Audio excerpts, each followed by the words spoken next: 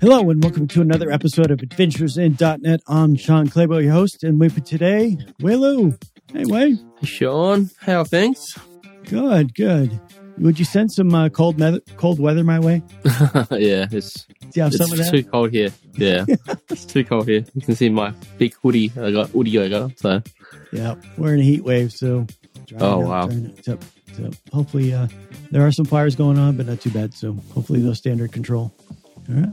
So let's bring on our guest today. Let's welcome Mohammed Osman. Thank you so much. Welcome, Mohammed. Thank you so much. Yeah. Oh, you're welcome. Thanks for reaching out to us and become a guest. So we looked at your website and the things that you have done in the past, and a lot of things seem real interesting. So I think what we want to talk about first is, things about making you a better developer, being productive, things along those lines. Hey folks, this is Charles Max Wood from Top End Devs, and lately I've been working on actually building out Top End Devs. If you're interested, you can go to topenddevs.com/podcast, and you can actually hear a little bit more about my story, about why I'm doing what I'm doing with Top End Devs, why I changed it from devchat.tv to Top End Devs. But what I really want to get into is that I have decided that I'm going to build the platform that I always wished I had with devchat.tv, and I renamed it to Top End Devs because I want to give you the resources that are going to help you to build the career that you want, right? So whether you want to be an influencer in tech, whether you want to go and just max out your salary and then go live a lifestyle with your family, your friends, or just traveling the world or whatever, I want to give you the resources that are going to help you do that. We're going to have career and leadership resources in there, and we're going to be giving you content on a regular basis to help you level up and max out your career. So go check it out at topenddevs.com. If you sign up before my birthday, that's December 14th. If you sign up before my birthday, you can get 50% off the lifetime of your subscription. Once again, that's topenddevs.com. So where should we start? Yeah, I find this to be quite interesting, the discussion about the developer's productivity, because you can look at it from a different angles, right?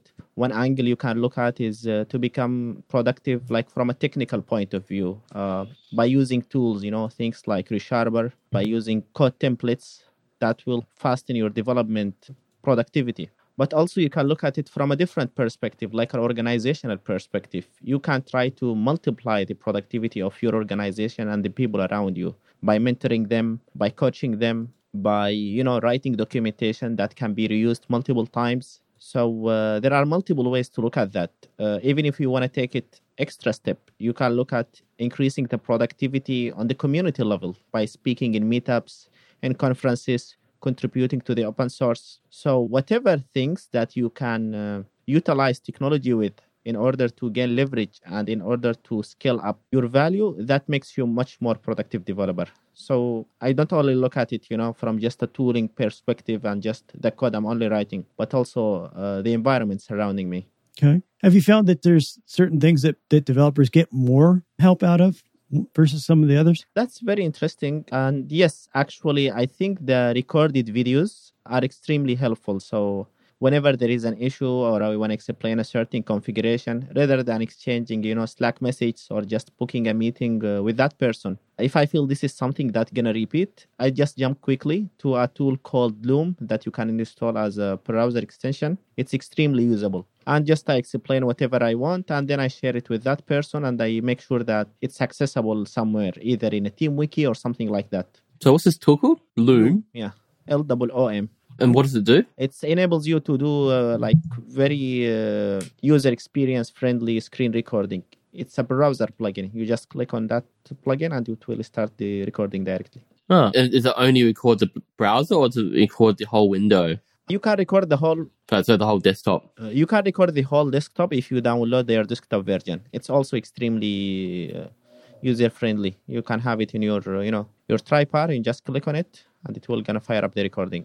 Okay, so cool. It looks like they have a free version, but they also have some paid versions with more features and things like that. So people can try out the free version first and decide if they want to go to a paid version. So that looks interesting. Okay. What about LiveShare? Do you ever use LiveShare on Visual Studio? Do you reckon that's useful? It's useful, but my experience with it, sometimes it's not that responsive. I don't know what the reason. I feel it's lagging behind. But if it works, actually, it's really nice because I like the way they try to make the user experience similar, like working in a Google Docs. So Yeah, if I haven't tried it for a while, but if they improve that part and they make it faster, I think I'm gonna use it as well. And also, like from working way, one methodology I found it extremely helpful to increase my productivity is the Pomodoro technique, where you work for 25 minutes and then you rest for 5 minutes. That's extremely useful because it helps you to stay focused. Whenever I'm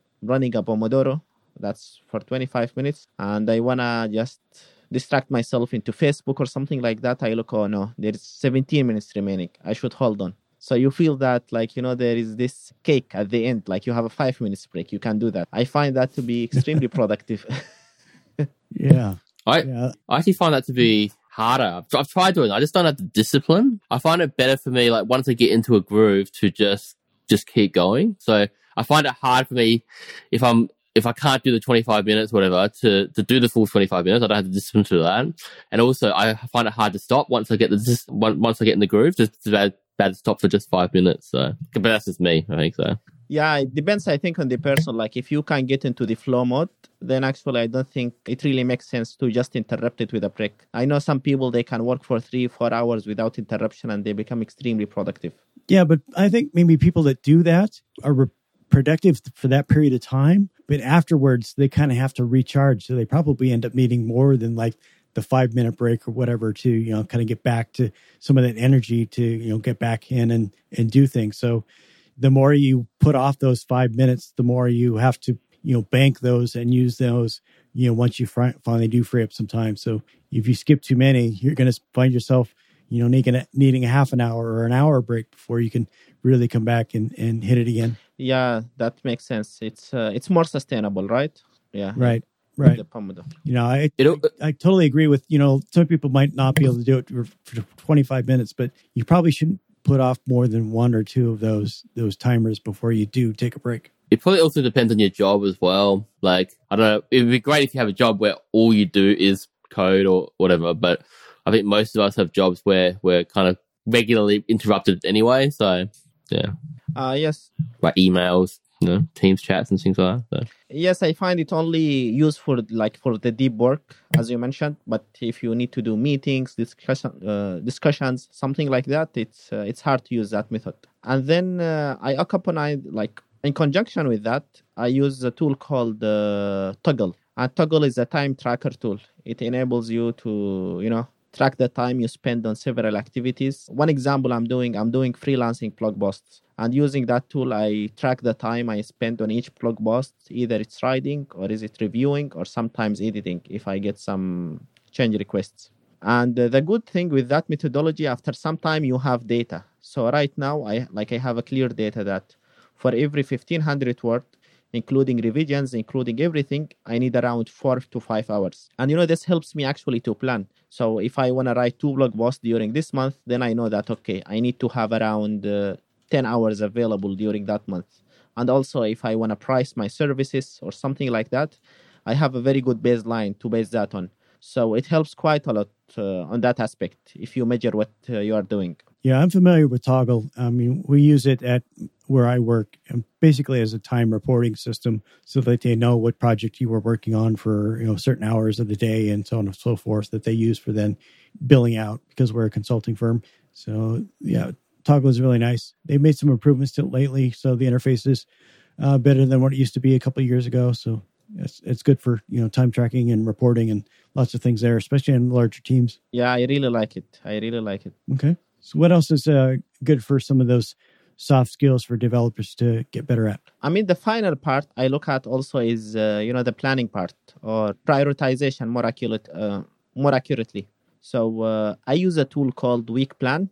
That tool is based on Stephen, what's his name? The guy who wrote The 7 Habits of the Most Effective People. Stephen Covey, right? Oh, Stephen Covey? Yeah. Covey, yep. He has multiple methodologies over there, but the one I mostly use and I use the tool to help me with is the matrix of important versus urgent. So if it's something that's important and urgent, then do it. If it's important but not urgent, then you can delay it. If it's urgent but not important, you can delegate it. If it's not urgent, neither important, then actually you can just drop it or delete it. And actually, this helps me quite a lot because when I'm working on my Pomodoro timer, sometimes you just get some some ideas bobbing up to your mind. Sometimes I get, oh, actually, I can add this extension to my blog, and I am in the middle of this code. And then, I just use it as external memory. So I just go to that tool, I write, okay, external, new extension to your blog. And then when I'm reviewing week plan later on, like at the end of the day or at the end of the week, I review the tasks. And then I started thinking, actually, does that really make sense? Do I really need to do it now? Okay, actually, you know what? This is not important right now. Let me push it 3 months. And this way, by reviewing all those tasks and all those things, that come up to that might interrupt me, and having them in a single place and reviewing them later on against this filter using the matrix I just described, drop, delegate, or do. That's called Eisenhower matrix, I think. I'm able to focus on only the most important things. And I don't, waste my time doing things that make me feel productive, but actually they are not adding much value to my work or to my life. Okay. So those are some of the tools and techniques that you use to, make your soft skills and your productivity better. Is there anything else that developers should know about? I think that's it pretty much. And I think increasing more tools actually can, become counterproductive. So yeah, these are the tools I mostly use, Toggle and Weekplan. I try to reduce the amount of tools. Okay. So I think you're also involved in lots of training type things for developers and, not only improving their soft skills, but their hard skills, their technical skills. So tell us a little bit about that. Yes, I like to share knowledge. Actually, I am a teacher in heart. I used to teach when I graduated. And when I moved actually to the professional life, I started missing that part. I like to teach, like I have that academic part on my soul, but still I want to work in the industry. I want to work, in technology. I'm not interested in research. I'm interested in teaching. So I started my teaching journey professionally by my blog. This is where I started to share blog posts on several areas, soft skills, Microsoft Azure, coding practices. That blog actually gave me an opportunity to teach with Pluralsight, creating video courses. And actually, this is one of the most, rewarding experiences. And if I would advise anyone, I would advise them to create video courses. Because you get to learn several skills. You get to learn hard skills like, how to record code demos. And actually, this is really hard. It might seem simple, but it's really hard. How you can edit videos, even though later on you will outsource that work. But then you will need to do some sort of project management, because you need to look at the process of creating a video course like a project. You will need to set some scopes. You will need to break down the deliverables you're going to teach. You need to prioritize them in a certain order. And to do that requires actually deep thinking. And most importantly, you need to explain things at the level where the people are, not at your level. Usually, as we get more experience, we have what's so-called the curse of knowledge. You tend to assume just people know whatever else you know, which is, of course, not correct. So you need to go back to, you need to unlearn, so to speak, what you know, and start building the foundations step by step for the learner so that they get the right learning material at the right level, in the right mix of theory and practice. And that's another difficult part, right? Because if you put lots of theory, people will just get bored. This is an abstract course. And if you put lots of practice, people will gonna feel lost. Okay, what I'm doing right now? I'm just jumping from here and there, from here to there, but I don't know what actually I'm doing. So the need, to craft all those factors together is really, really helpful. And actually it affects directly your communication skills. You find that you can communicate better, you can share your ideas better, and that directly reflects on the opportunities you get. And another aspect you get actually out of that is you improve your brand actually. So just because I am a Pluralsight author, I got a couple of job offers. And even the jobs where I went for interviews, when they found out that I'm an author at Pluralsight, the guy just turned out into mood that they want to hire me, but they just want to know more about me. It's no longer a technical interview. Just tell me how you create courses, how the experience, how the community. And another important part is you get connected to very good community. You get extra opportunities from Pluralsight. And I managed to teach live teaching on another platform called Develop Intelligence. So I can't say anything aside from this is really rewarding experience. Hi, this is Charles Max Wood from Top End Devs. And lately I've been coaching some people on starting some podcasts and in some cases, just taking their career to the next level. Whether you're beginner going to intermediate going to advanced, whether you're trying to get noticed in the community or go freelance, I've been helping these folks figure out how to get in front of people, how to build relationships, and how to build their careers and max out and just go to the next level. So if you're interested in talking to me and having me help you go to the next level, go to topenddevs.com/coaching. I will give you a 1-hour free session where we can figure out what you're trying to do, where you're trying to go, and figure out what the next steps are. And then from there, we can figure out how to get you to the place you want to go. So once again, that's topenddevs.com/coaching. Yeah, I can definitely relate to that, with teaching and things like that, really helping, not only teaching the people that are your students, but also becoming a better developer yourself. Because I used to teach a programming course at one of the local colleges. And so when I had to prepare for that, you kind of have to really be prepared for not only what you want to teach, but any questions that they're going to ask. So they'll always ask something you really didn't expect them to ask. And so if you can be prepared and be ready for that, the more you know, the better you'll be able to respond and let all of the students learn from that. Yeah, exactly. You're forced to learn it, actually. I think it really brings out that imposter syndrome as well, or to fight it anyway, because, I think we're all scared of doing that technical training, and then some really smart person comes in and asks like a really good question and you're stumped kind of thing. So I think it's good practice for that, to deal with that. So yes, actually, and this is a really important side, because if I reflect on myself previously, when I used to watch video courses, I was super amazed how those people can write that code demo. Oh, they are just remembering all the functions, everything. Those people are really supermans. And I was feeling really imposter because of that. But when I started creating video courses, I started to understand the trick. Actually, have everything scripted. You just, whatever mistake you do, you just cut it out. And in order actually... Yep, that's the wonder of editing. Yes. And actually, to address that part on my instructor-led training, I learned some trick from Scott Hanselman. I noted that he is doing in his conferences is, I feel sometimes that he intentionally makes some mistakes, just to make people feel that he is a human. And I follow that approach as well. So sometimes last I checked, I think Scott's a human. Yeah. I like his style. So I try to replicate that as well. So, so the students don't feel that I'm a robot or, a Superman. I do mistake here. I say, I don't remember that service. You know what? Microsoft updated that. I will need to look at that. So this will make them feel secure. Okay, this is quite normal in this industry. People make mistakes. People need to review the documentation, and gives psychological safety. Mm-hmm. So if there's anybody that is out there, thinking about doing presentations at conferences or anything like that, maybe user groups or whatever, and they're a little nervous about those questions that, somebody's going to ask that you don't know the answer to, it is fine to tell them, I don't know the answer right now, but if you let me know how I can get in touch with you, I'll find that out and then let you know. So it's always, you can learn, but you can also kind of put that off and say, I don't feel so bad about knowing it because, I'm going to find it out for that person and then get back to them. So that kind of takes the pressure off in case those questions do pop up. Exactly. And actually, this makes you more connected to people, and that's actually most important, because people will forget what you tell them, but they will never forget how you made them feel. So did you go from like writing blogs and then straight into Pluralsight, or was it like, you wrote blogs and then you made a couple of YouTube videos and then those got popular and then someone asked you to make, a paid video?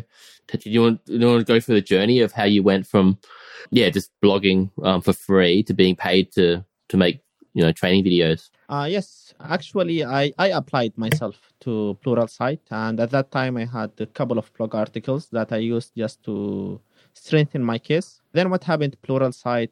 Recruiter, they call them author acquisition team. They contacted me and they gave me like a teaching test. I did that test based on their instructions and give it back to them. They did the evaluation and then they onboarded me to the author platform. And on the author platform, you will be able to see the course opportunities. You can apply to those course opportunities, and they will help you throughout the production journey. I had no experience, with sound, like audio and video recording before that, but they have a very impressive team. that will support you, and they have a very good resources. So for anyone, if they feel that like the fact that they don't know how to do, the media production part, don't worry about that at all. If you join, something like Pluralsight, even I think I haven't done something for Udemy before, but I have a couple of friends who did that, and they said they have a very good resources over there as well.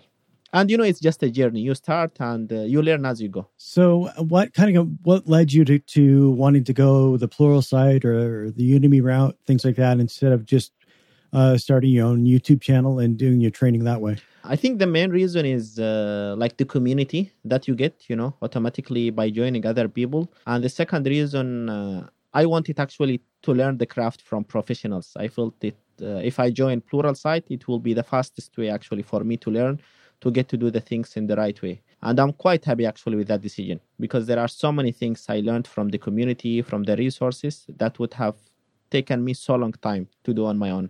And this is just like a freelancing job, isn't it? You still need like another full-time job. Is that right?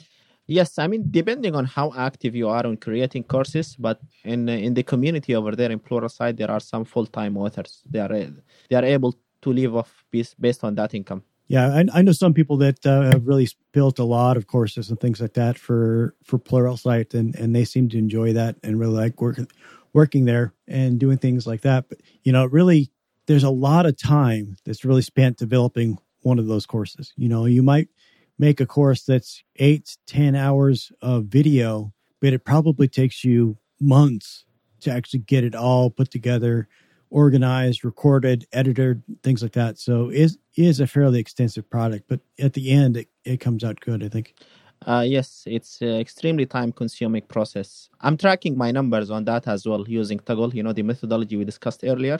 And I found that for every production hour, I need from 30 to 40 hours based on the course complexity. Yeah, that's almost like you're writing a book. Some of those book authors spend that amount of time as well. So. And I'm guessing there's a finite time before the content of your courses becomes stale, and you've either got to update it or it's just not relevant anymore. Yeah, definitely. It depends on the course content. If you are going, heavy on the technology side, like, for example, JavaScript frameworks, then you are doomed, right? Then most probably it's 3-6 months and it will be outdated. If you go in the programming languages, maybe you have like 1-2 years. But if you are speaking about, like soft skills topics, those type of topics, usually they are evergreen. Yeah, that was one of our episodes that we did on time management and things like that. It seems to be timeless. So, we recently, because of the value of those type of things, we re-released an episode that we talked about it, and we got good response of it. So it's definitely a lot of value there that our listeners really appreciate and like. So that's good.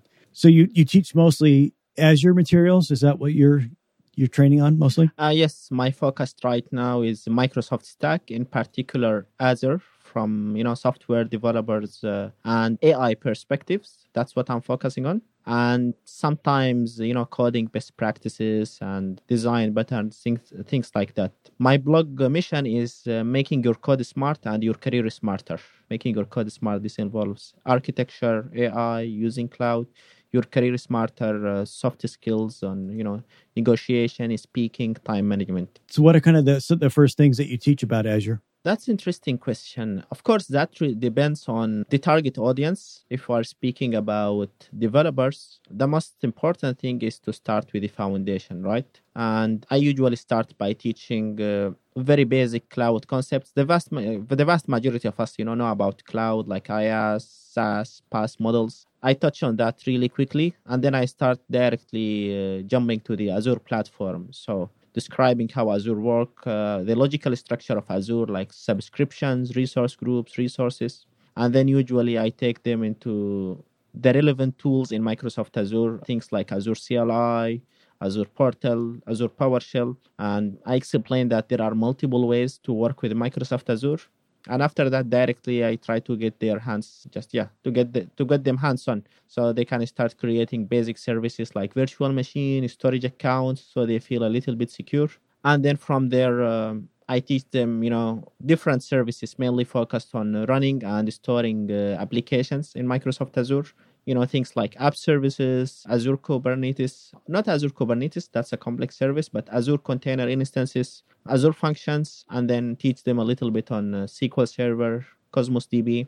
I don't try to teach everything. Like I don't follow the exam material style because I think that's quite extensive and you end up going extremely horizontal. I try to teach a focused material from specific aspects. And then I jump to the second part, like where I teach them regarding, securing their resources, some things on VNets and NSG rules, just, to implement some infrastructure security, and then securing your code secrets using things like Key Vault. And then I jump into some discussions around the DevOps and infrastructure as a code, how the whole infrastructure that you created in Azure, you can codify it using things like Terraform or Bicep. And before that, I teach how to monitor that. So using resources like Application Insight. So I try to pick the most used Azure services and put it in a journey, like to build an end-to-end application. But I don't go deep in all those services because otherwise you need infinite amount of time. So you mentioned the exams. What is your opinion of, from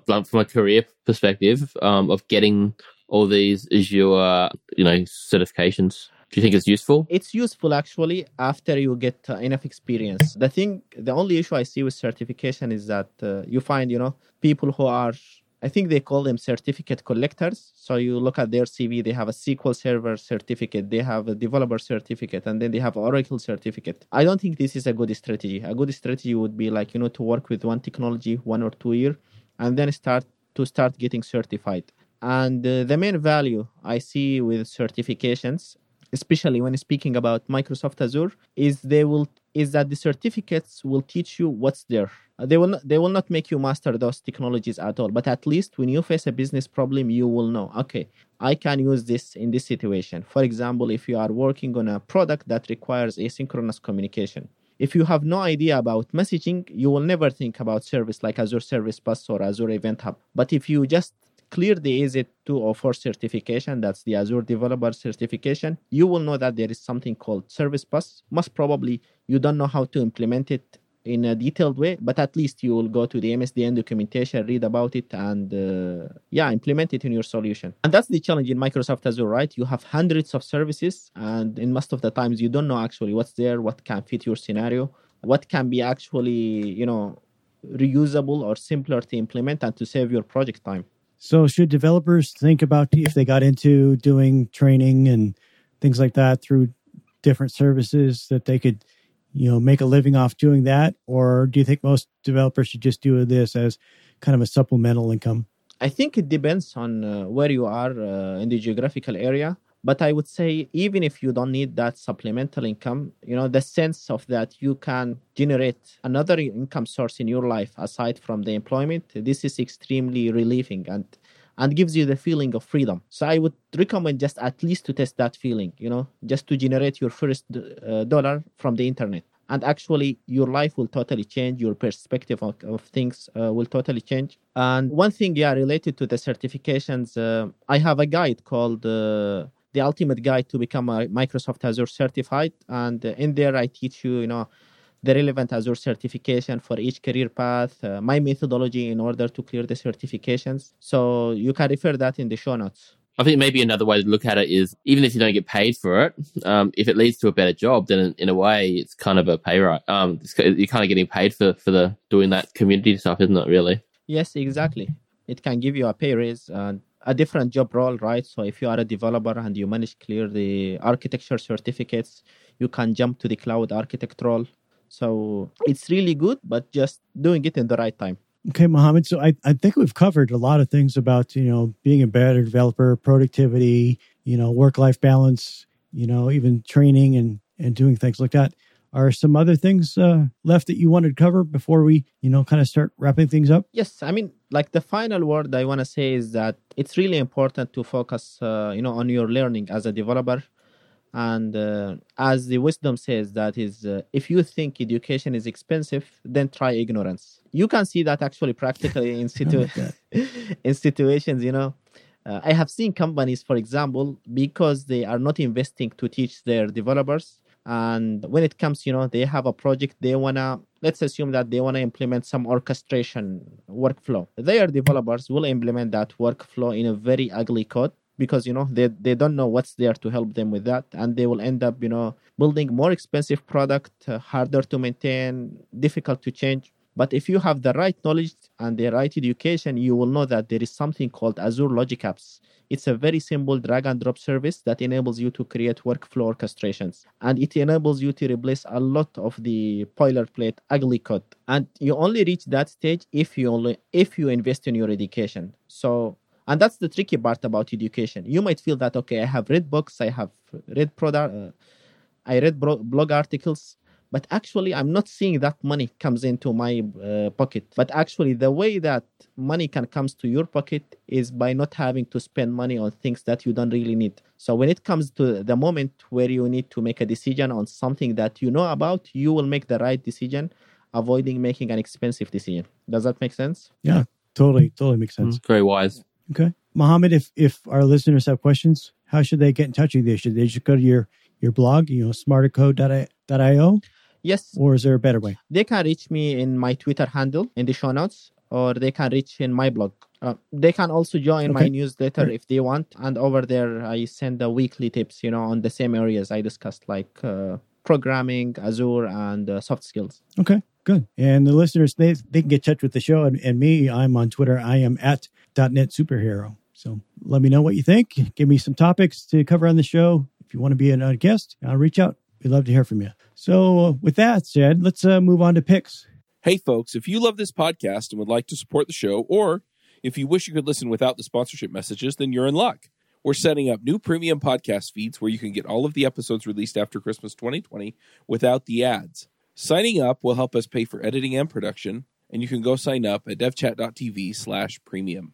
So, Wei, what's your pick this week? My pick this week is just this tiny game that I downloaded the other day. It's like a beautifully kind of created cute little game. It's called Railways. It's basically like you got to control these trains and you got to avoid them from crashing. It's not very long. It's only like 30 levels, but yeah, it just looks really nice and it's quite addictive. So I thought I'd make that my pick this week. Okay. My pick this week is House of the Dragon. So it is starting to show this weekend on HBO. So if you have HBO or HBO Max and you liked Game of Thrones, this is the prequel to Game of Thrones. So, and it's starting this weekend. So this will be released after it's already started. But as we're talking right now, it's coming out in just a couple days. So if you like Game of Thrones, you like those kind of things, I think that's a big audience probably does. So check out House of the Dragon. Okay, I'm still trying to get over the ending of Game of Thrones, so I don't know if I want to take this one on.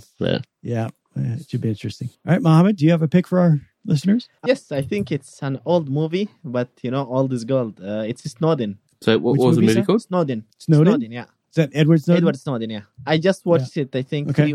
And the movie is just called Snowden? Yeah. I didn't hear about it. So okay. Yeah, it's a very interesting movie. And what's it about? It's about like a previous NSA agent who did some leaks, and it's very interesting movie. I don't want to give spoilers over here. It's old, but it's gold. Okay. All right. Yeah, it looks like 2016 is when it came out. So yeah. All right. Let's do that. All right. Thanks, Mohammed, for coming on the show. It was great to meet you and talk about all the interesting topics today. So yeah, it was good. Thank you so much. So thanks so much. Listeners, get in touch with us. Yep. And we'll catch everybody on the next episode of Adventures in .NET. Thank you. Thank you so much. Thanks, so much. Thanks, Wei. Bandwidth for this segment is provided by CacheFly, the world's fastest CDN. Deliver your content fast with CacheFly. Visit CacheFly.com to learn more.